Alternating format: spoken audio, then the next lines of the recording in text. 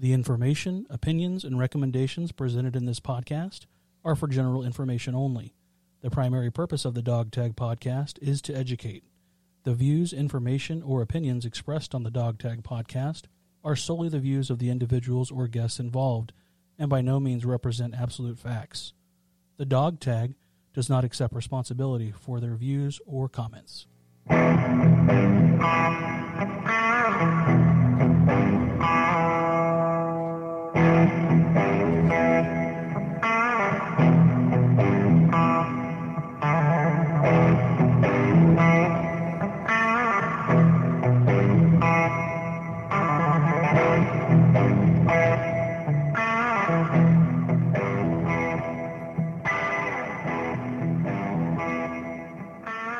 Welcome to the Dog Tag Podcast at the St. Charles County Veterans Museum.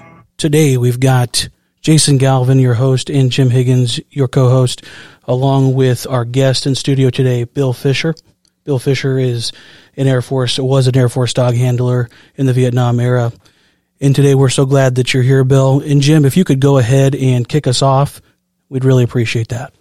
Well, thanks, Jason. I think, Bill, we first met you almost 3 years ago. You walked in, and I think I remember the words were, I was a dog handler in Vietnam, and I kind of scratched my head a little bit and said, I wonder what that's about. Yeah. And, there's,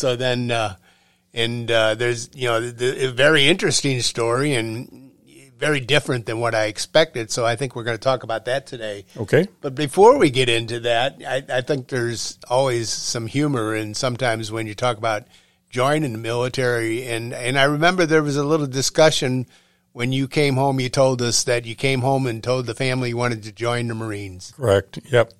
And the response was not positive. I told my family at a family gathering. I don't remember which holiday it was, but the whole family was together, which included my parents, my sister, her husband, and I said I wanted to join the Marines, and nobody supported that, and my brother-in-law told me if I wanted to get shot at, go run around the backyard and he'll shoot at me. So I wound up giving that dream up and wound up enlisting in the Air Force. And Bill, the other part that I should have mentioned, this is a time, I guess you were a mid-teenager at the time. Cuban Missile Crisis was going on, and you felt a real commitment to our country. Well, the Cuban Missile Crisis happened a few years before that story that I mentioned. But yes, my brother-in-law's unit was one of the units that was called up. And I can remember us all listening, gathered around the radio, and we were listening as the units were being read off by the radio announcers. And it was a stressful period, that's for sure. But you're right. I was in high school, probably a sophomore at that time. And so I wasn't my entry into the military wasn't imminent at that time. Well, tell us a little bit about, give us a little bit of information around your, how you became a dog handler, how that you were selected for that or volunteered for that. Give us a little bit background around that. Okay. Volunteered for the Air Force, and of course was sent down to Saigon Air Force Base for basic training. Went through about 8 weeks of basic training, and I really, at that time, not too many guys got their choice of duty. And so it was one of the last days of basic, and our TI gathered us all into the barracks and started handing out orders. And the orders told us where we're going to go next and what we're going to be doing. And so I was assigned to Air Force Security Police and out at Pease Air Force Base in New Hampshire. And that was my first duty station. That's where I went. Once I got there, started working. It was a SAC base, Strategic Air Command base, and they had B-52s on a flight line, all loaded with atomic weapons and ready to take off at a moment's notice. And so my job, my first job was to walk around the B-52 8 hours a day. And it was a swing shift. Sometimes it'd be day, sometimes it'd be night.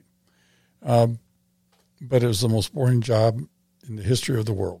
You just walk around and do nothing. Of course, if somebody would try to gain access to the plane, then you would have to stop them, challenge them, call it in. And of course, there were drills where that happened, but only in a drill, as a part of a drill. And so I made friends with another gentleman, and he and I actually had gone through basic together, and we were both assigned to Pease, both assigned as Air Force Security Police. And somebody came along and told us we were. I think we were in our flight formation, and they told us they were looking for volunteers to be dog handlers, sentry dog handlers, and that if we volunteered, we would go to Southeast Asia. He and I were standing next to each other, and we both volunteered at the same time. So going to Southeast Asia, it could be Thailand, but you figured it was probably going to be Vietnam. And at the time, that was okay with me because I felt that what we were doing was important.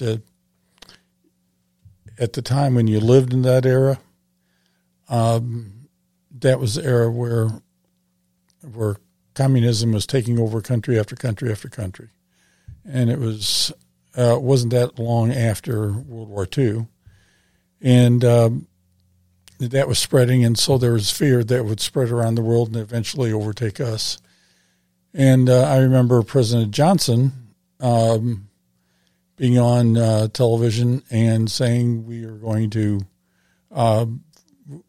fight there as opposed to here in our homeland. And I felt it was important, and so I wanted to be part of that. Bill, I heard two things there, and just for clarification, I heard you were really bored. Yes, at first. But then, was there a natural love of dogs too, possibly? Yeah. I've always loved dogs. My parents got my sister and I our first dog when I was 5. Her name was Skippy, and we had her until I was about 16, and she was a wonderful dog. All the dogs that I've been associated with have been wonderful dogs. And as long as you're realistic about the dogs and you know how to treat them, we haven't had any problems with any of our dogs. So at any rate, there is a natural love of dogs for us, yes. So you become a dog handler with your friend, and you end up over in Southeast Asia. Tell us about the training period, how you got to know the dogs, how the dogs were selected, and well, we trained down at Lackland Air Force Base. It was a joint Army and Air Force training. Half the guys were Army, half the guys were Air Force, half the TIs were Air Force, half the TIs were Army, and the dogs were trained while the handlers were trained. But we didn't go over to Vietnam with those dogs. They were trained, and then they were shipped to who knows wherever the Air Force had a need. Most of us were probably shipped to Vietnam, and that was where the greatest need was. And at any rate, the training involved getting to know dogs, getting to understand how to train the dogs to do what they need to be doing. Starts with a long leash and about a 30-foot leash, and so the dog thinks that, he's away from us. If he might think, well, I can just skedaddle out of here, but really he can't because he's on this leash, and so he learns that when we teach him our commands and our commands in terms of verbal commands and our commands in terms of the our motions that we give him, such as come would be the hand towards the body, then he eventually figures out that that's what he's supposed to be doing. And most of the dogs did very well. All these dogs came from at that time. All these dogs came from families who donated them.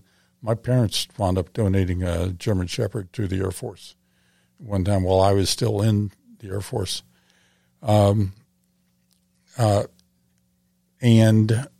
the dogs that didn't make it, that failed, for them to go back to family life, they had to fail before the aggressive training started. They were trained at that time. They were trained to detect. They were trained, of course, to be obedient, to do exactly what we tell them to do. And they were trained to detect, and actually the dog's biggest value is detection. But they were also trained to be weapons. And they were trained to be very aggressive back then and trained to hurt people, hurt the enemy. And once they got into that kind of training, then they could not be shipped back to a family life because they're trained to actually hurt people. So not all the dogs made it. I had one dog that I don't think made it. And I can't remember if that was before or after aggression. But at any rate, we went through that training, and that involved us patrolling out in the boonies and detecting TIs that were representing the enemy trying to penetrate our areas. And so we did that, and then after that, once the dogs were totally trained, then we wound up with two weeks of combat training, and that was led mostly by the Army, which included a little bit of hand-to-hand and weapons training, things of that type. In terms of weapons training, we were trained on a lot of different types of weapons. We were trained on the M16. We were trained on, the nomenclature at that time, I'm not sure what it was, but the closest thing to it nowadays, people call it the M4. It was shorter and the stock collapses.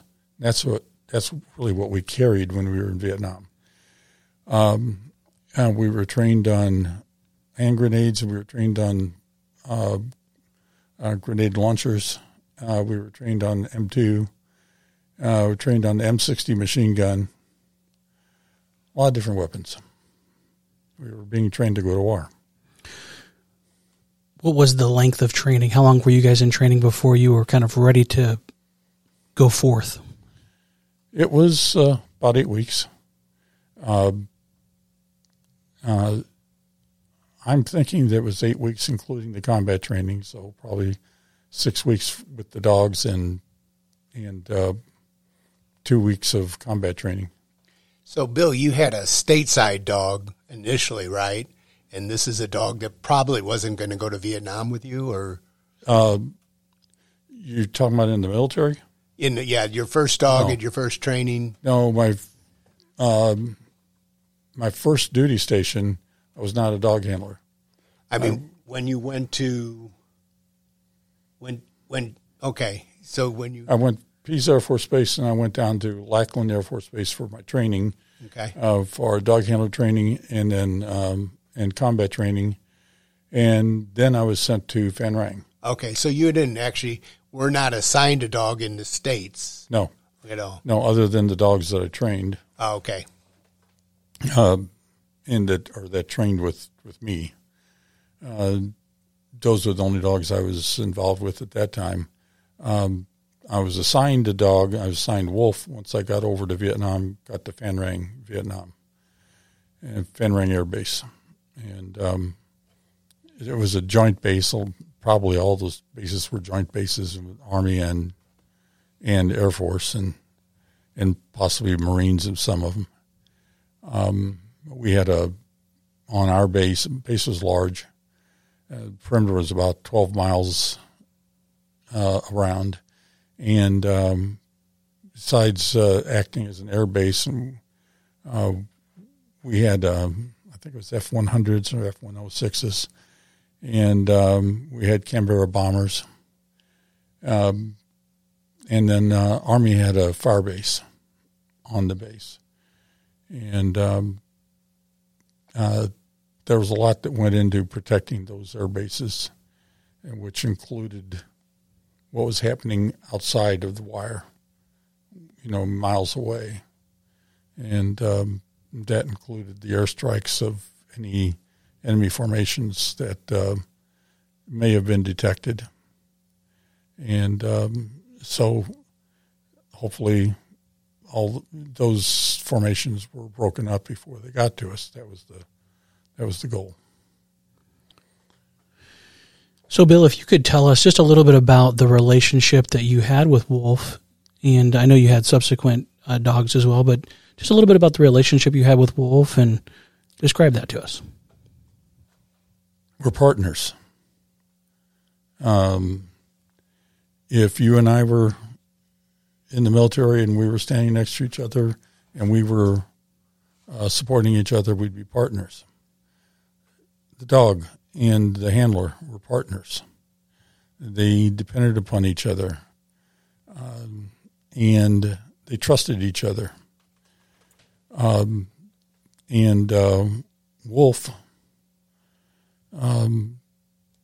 was a great dog. He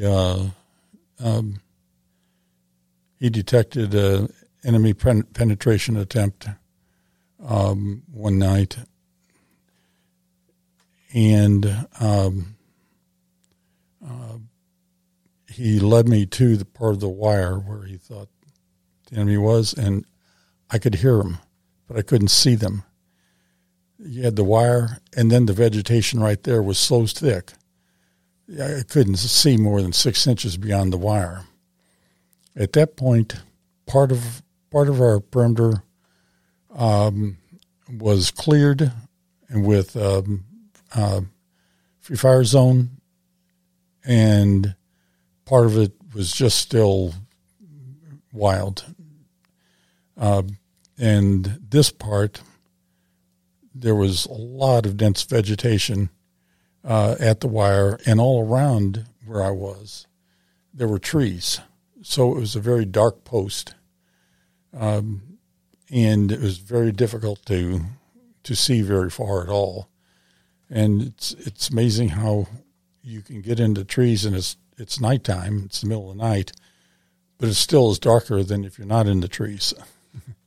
And you wouldn't think that, but it being night and everything, but it's true. It was very dark, and so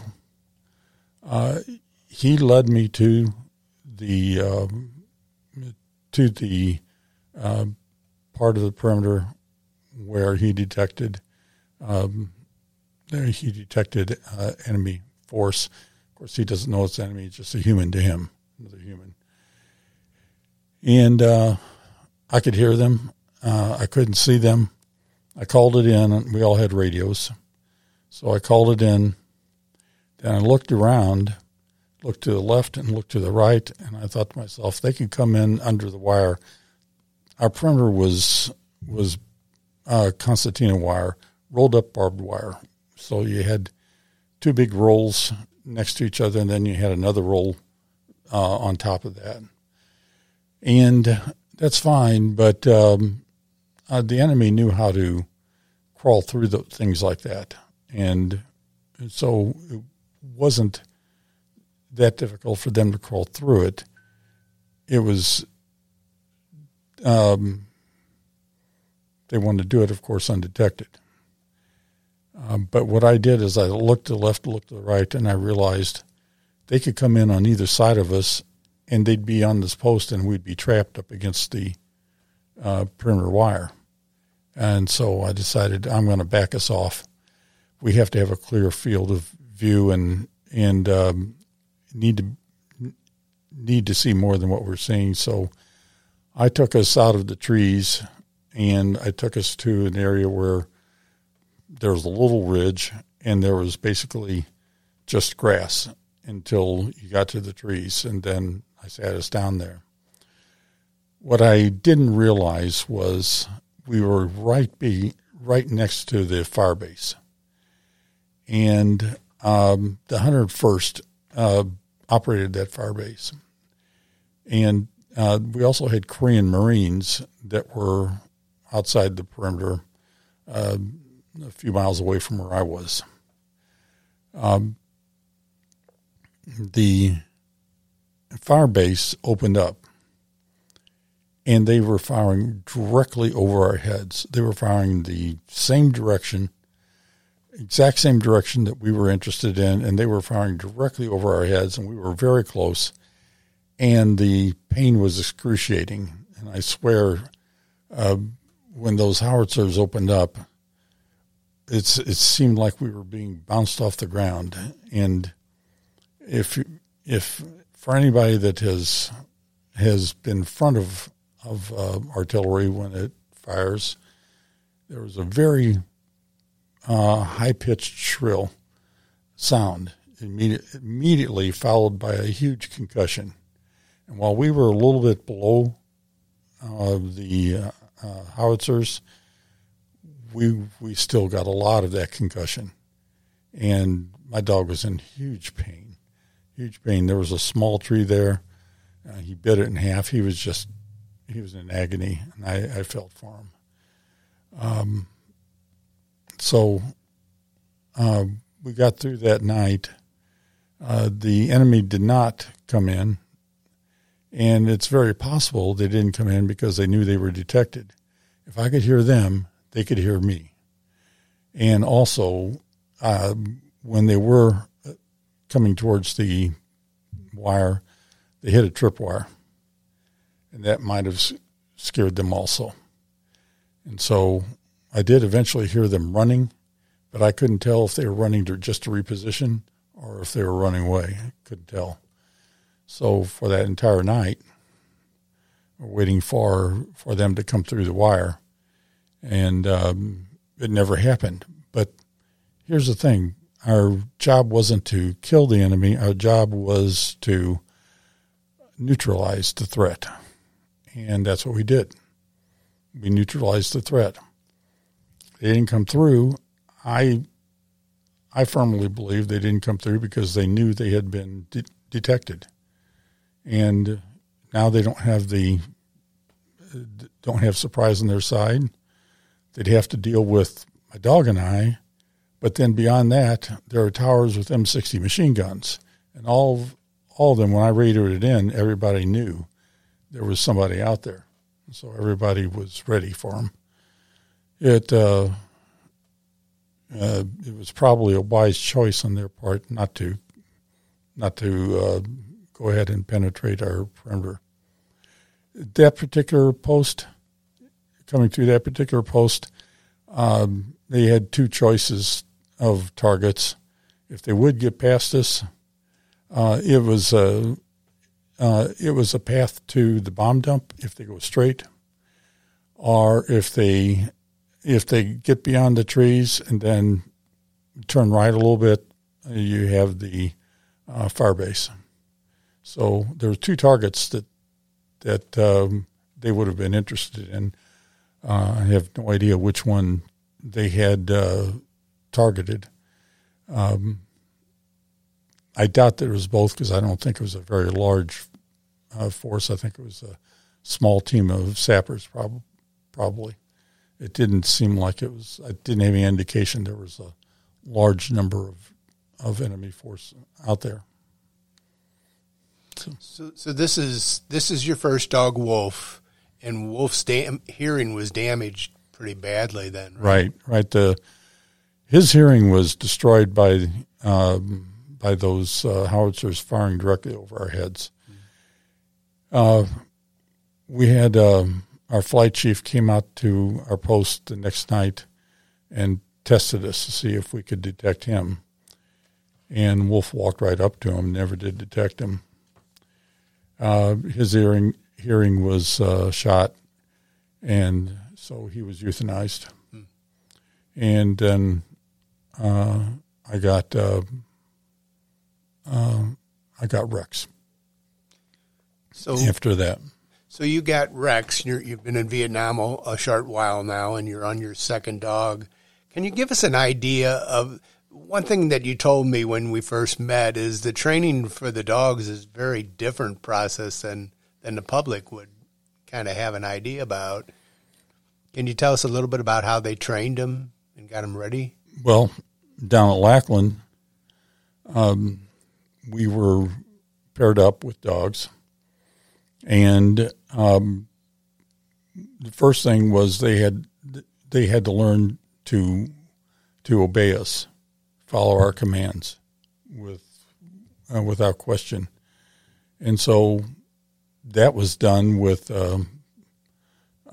choke collar and a very long leash. And we'd give them commands, and such as we'd set them down, then we'd walk away a little bit. And then we'd give them the command to come. They wouldn't know what that meant. So then we pulled on the leash so they would come to us. And we would keep saying come, and we would keep using our hand gestures. After a while, that sinks in with them. And they know when we give them a hand gesture or when we say come, they know to come. And then we want them to heel, sit right next to us, and we train them to do that the same way. It's a repetitive process. You go through the process, and at first they're not going to do it, but you gently pull on the leash and get them over to you, and gently we tell them to sit. If they don't sit, you say sit, and then you push their rear end down, and then when they sit, you praise them. So every time this happens, every time you get them to do something, even if you had to pull on the leash and you had to basically position them, you praise them. That's important. Dogs need to be praised, and just like people need to be told when they do something good. So eventually what happens is they will come and they do it on their own. And again, you praise them, of course. And that's the whole process. In Vietnam, the life of a dog handler was you go out almost every night. You just had a handful of nights off. And you'd go out almost every night. Now, somewhere around the air base, there was a lot of nights, there was some firing going on. If the firing wasn't happening right where you are or one part of our perimeter, you could see it in the distance. You could see flares in the distance. You could see something was going on a lot of nights. So, any rate, we were told that we had a bounty on our head.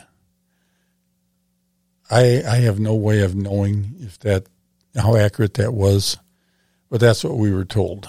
We were told that the enemy gets $300, which is basically what the average Vietnamese person earned for an entire year. And to get that $300, we on our uniforms, we had what we called combat fatigues, which now everybody wears, are camouflaged fatigues. And our job was one where it was important that we were stealthy. And we didn't want the enemy to know that we knew they were out there. We didn't want to advertise that we were coming in their direction. A lot of them knew that we would come in their direction, and so the risk was always that they might position themselves right outside the wire and wait in tall grass, lay in the tall grass, and wait for us to come, and then take shots at us. We had sniper fire, not every night, but we had it enough. And we were in small firefights. I was in a couple small firefights. And as far as large attacks, most of that was broken up by the Korean Marines, along with the Air Force. So the fighting was occurring away from us. And at any rate, the Vietnamese were told that if they can cut off the ear, of one of our dogs, the dogs were tattooed in the ear. They had tattoos, so kill the dog, kill the handler, cut off the ear, and then take the patch. We had a special patch we wore as dog handlers, and cut that patch off of us, and then bring it back, and then you'd get your reward. That's what we were told.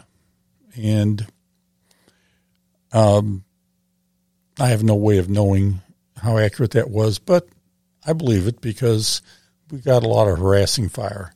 It seemed like it was fire where you had somebody come up with an AK-47 and they were just petrified, and they would fire in our direction, but not very accurate, and then they'd run like heck. If they got into firefights with us, it usually did not bode well for them.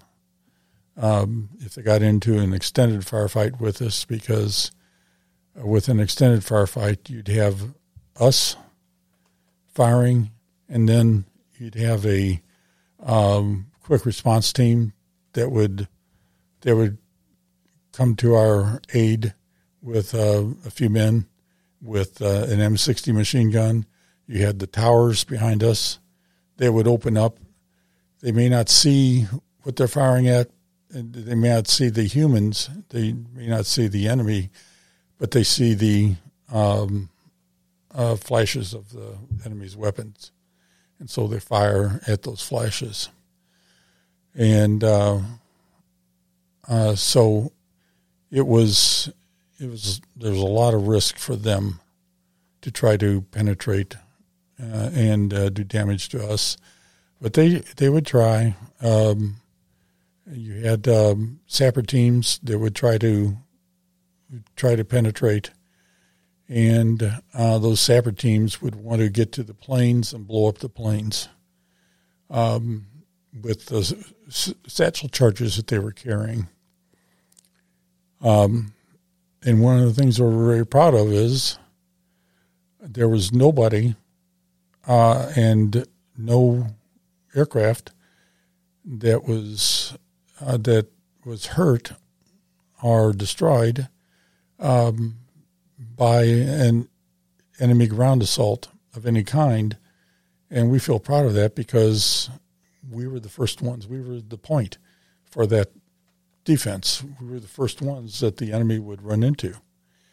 And we would have to report it, and then we would have to engage because we want to live. And if we didn't engage, and we're right there, the fighting was very close in for us.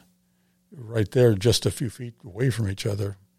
You engaged, if nothing else, you engaged so that you could make it through. And but at any rate, that's what life was like for us. And most of the nights there was nothing. Most of the nights it was very boring. But then every once in a while something would happen, and when it did happen, it could happen in an instant. You never knew. I considered all of our patrols combat patrols because every time you went out, you were always looking for sappers or snipers. And if your dog told you there was somebody out there at the perimeter, it wasn't going to be somebody that was going to be some kid trying to do something funny like it was in the States. It was going to be somebody that's trying to kill you or trying to kill people behind you or trying to destroy the aircraft. And so I'm very proud that I was part of the 35th Security Police, and very proud that we had that record that nobody got through and nobody behind us got hurt from a ground assault. Bill, can you tell us about the time Rex saved your life? Yeah. That particular time, dog handlers were deployed to their posts. Half of them were deployed before sundown. We worked at night, and as half of us were deployed before sundown, but not very much before sundown, and half of us were deployed shortly after sundown. And at that particular night, I was deployed. I was in the group that was going to be deployed shortly after sundown. Well, security police, they had a ambush team unit, and whoever the powers that be decide where the ambush team would be placed, guessed right that night, and they placed them right on the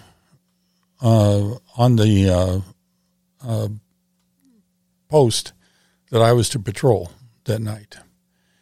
And the enemy hit us, and they hit us before I was deployed. I could hear it on the radio, and then I was being trucked out there, and I could see the tracers. And I was nervous. Of course. They got me out right where the post started. I jumped off the truck, and there was a tower there with two men manning a machine gun. And I asked them, my radio had stopped working on the way there. I asked them to radio the ambush team and let them know I'm coming out. Between me, where I was when I got off the truck, and the ambush team, there was elephant grass, very tall elephant grass. So it came up to my neck and my chin. And the ambush team would not know who's coming through that elephant grass. They could probably hear it, but they wouldn't know who it is. And they aren't firing at this point in time, but they had just been in a firefight. And my concern was they're going to be nervous. I want them to know that I'm coming out. So I asked the men in the tower, and they were scared. You could hear it in their voice. They were very scared. And they said they would do it, but they didn't. Now, it's possible they didn't because our radios were jammed. That's a possibility. So at any rate, I was walking through that elephant grass, and I didn't know exactly where the ambush team was on the post and where the enemy was on the post. And I was hoping that I was walking towards the ambush team, and and I heard a rifle bolt, I had to immediately make a decision. That's either the enemy or it's one of us. And if it's the enemy and I don't fire, I can be killed. If it's one of us and I do fire, I could kill one of our own. I made a decision that it's one of us because I made a decision that an enemy force, if they're on the base still, they want to stay hidden. They don't want me to find them, and so you're not going to be hearing sounds from them. And at any rate, before I could do anything, my dog, Rex, he had never done this before. He never did it afterwards, but he jumped straight up. I mean, straight up, as high as he could, got his head above that elephant grass. And as soon as he did, I heard somebody in the ambush team say, "Don't fire, it's a dog handler." So they knew I was coming in, but they didn't know who I was. They didn't know if I was the enemy, that they had just had a firefight with, or if I was a dog handler. And so Rex saved my life that night. If he hadn't done that, I might very well have been killed friendly fire that night. Now, I was able to hook up with the ambush team and then do my job, and another dog handler was given the task of going towards the flight line and trying to determine if anybody got through to the flight line. And nobody got through, so I think we were okay. That particular night, I was looking on the other side of the wire, and it's one of these things. It was like a movie. I was looking, and I saw two silhouettes in tall grass, and I thought to myself, did I see that, or did I think I see that? Did I think I saw that? But I probably saw it. It was probably whoever our ambush team was firing at, and they were trying to withdraw. So, at any rate, one last point, and this is important, and I think this is probably true of all military, all U.S. military probably all military around the world that gets into combat situations. The first week I was on patrol at Phan Rang. My dog Wolf told me there was somebody at the wire, and he went on what they call went on alert. I called it in. When dogs go on alert, you call it in, and then what you had to do at that time, and you don't do that. I don't believe they do that anymore, but we had to walk in with the dog. So the enemy would know if dog handlers find them, the handler is going to be with the dog because they're on a leash. You're tethered with the leash. I've never experienced fear as powerful as the fear I experienced that night.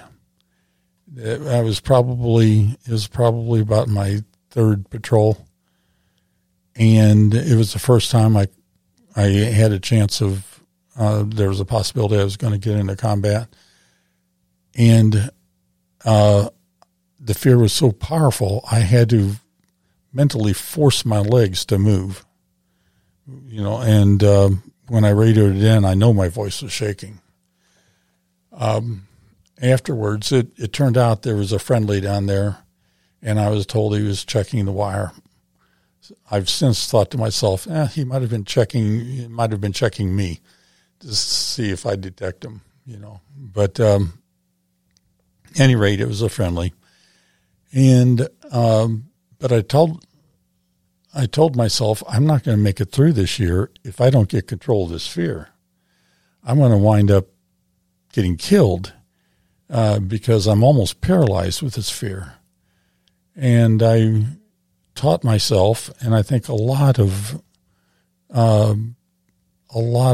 men in combat tell themselves, that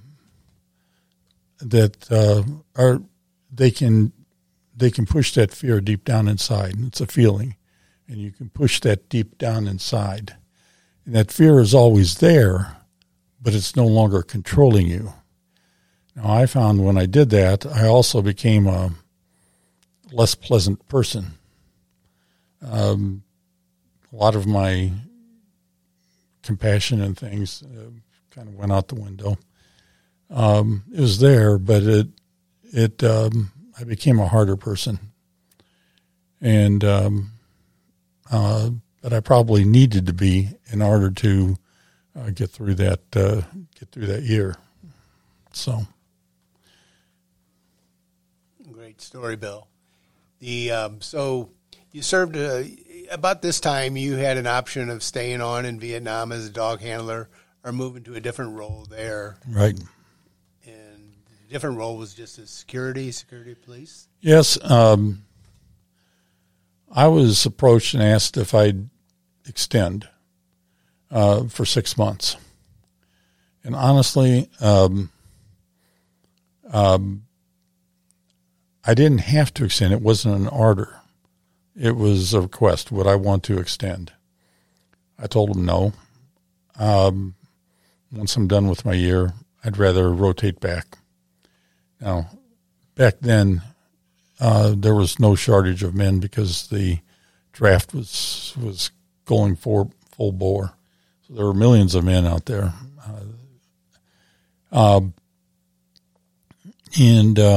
Any rate, I was approached then a few days later and was told that I was going to lose my dog because they had other dog handlers coming in, and because I wasn't going to extend, they were going to give my dog to one of the new dog handlers. And then I was assigned to what's called a Panther Flight. Panther Flight fought at night. They were for defensive purposes only. And they're the ones who operated the ambush teams and manned the towers with machine guns.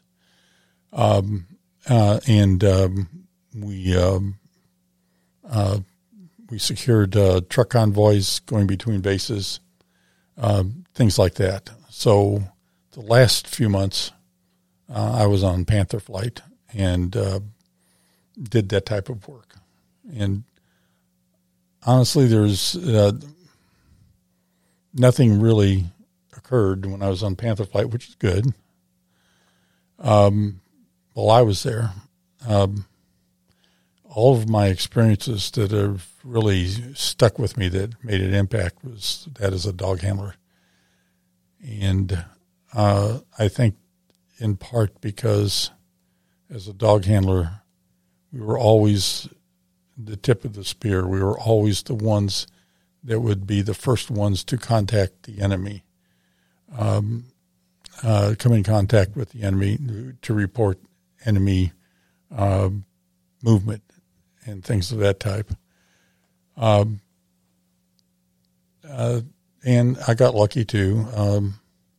We had the Tet Offensive, and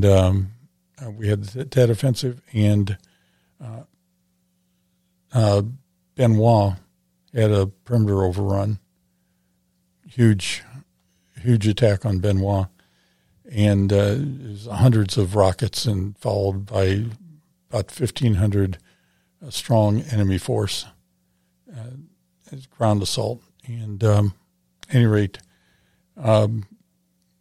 they came and pulled several of us from the barracks and had a list, and my name was on the list. So we're standing outside of C-47 in formation, and the officer was preparing us to go down to Benoit to help them recapture that perimeter, support them in whatever way we could.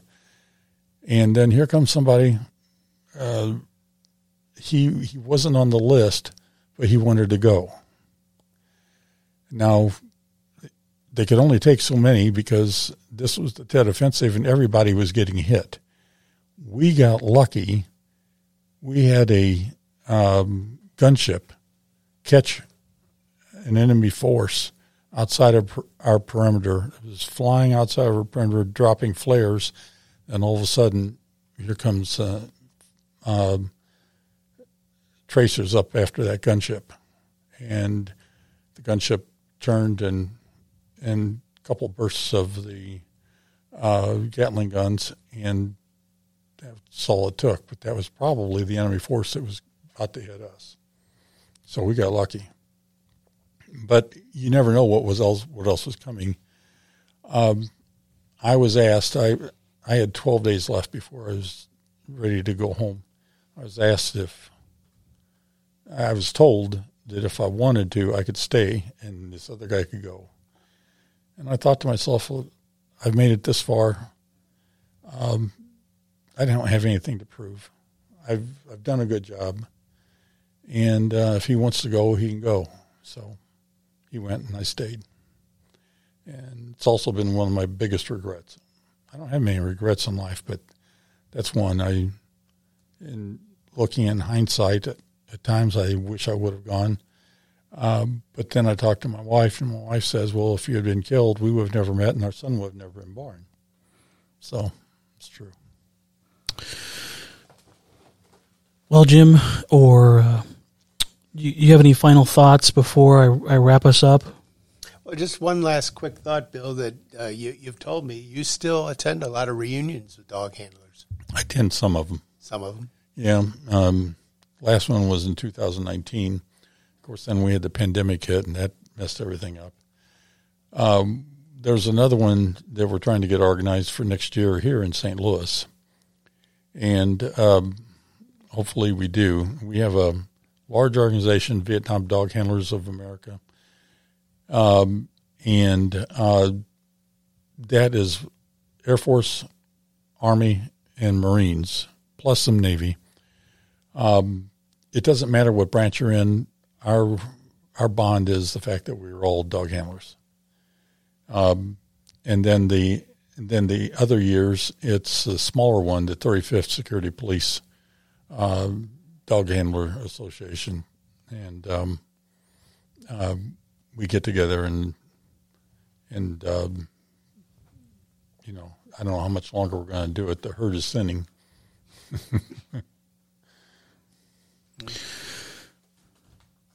Well, we really appreciate you, Bill, for sharing your story with us and for being in the studio here with Jim and I.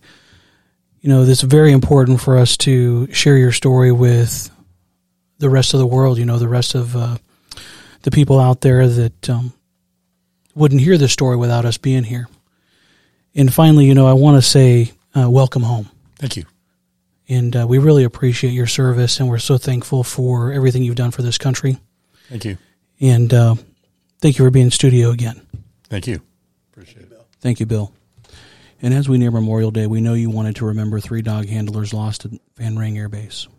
Bernard Ford from Oak Lawn, Illinois, was killed on 5 July 1967 while Bill was at Phan Rang. Bill knew him well.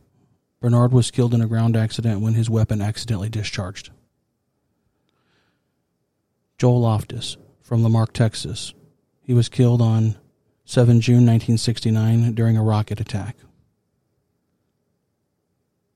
Charles Orshua from Sunnyvale, California, was killed on 15 July 1969 in a ground vehicle accident. All 3 were with the 35th Security Police Squadron at Phan Rang Air Base. Thank you for sharing this information with us, Bill. All 3 were lost as they were performing their duties protecting the lives and property located at Phan Rang Air Base.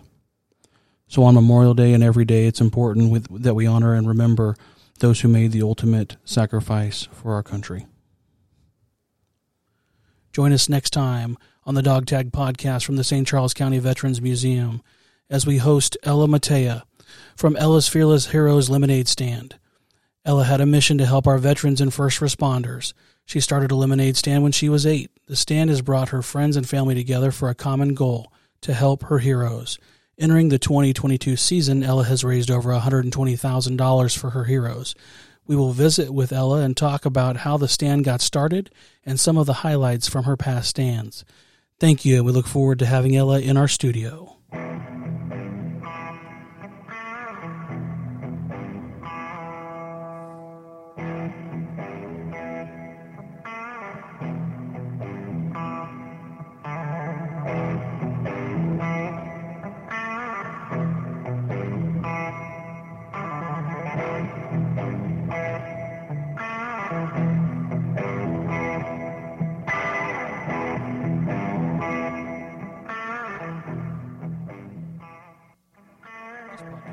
sponsored by the Renee Esri Allstate Agency, located here in O'Fallon, Missouri.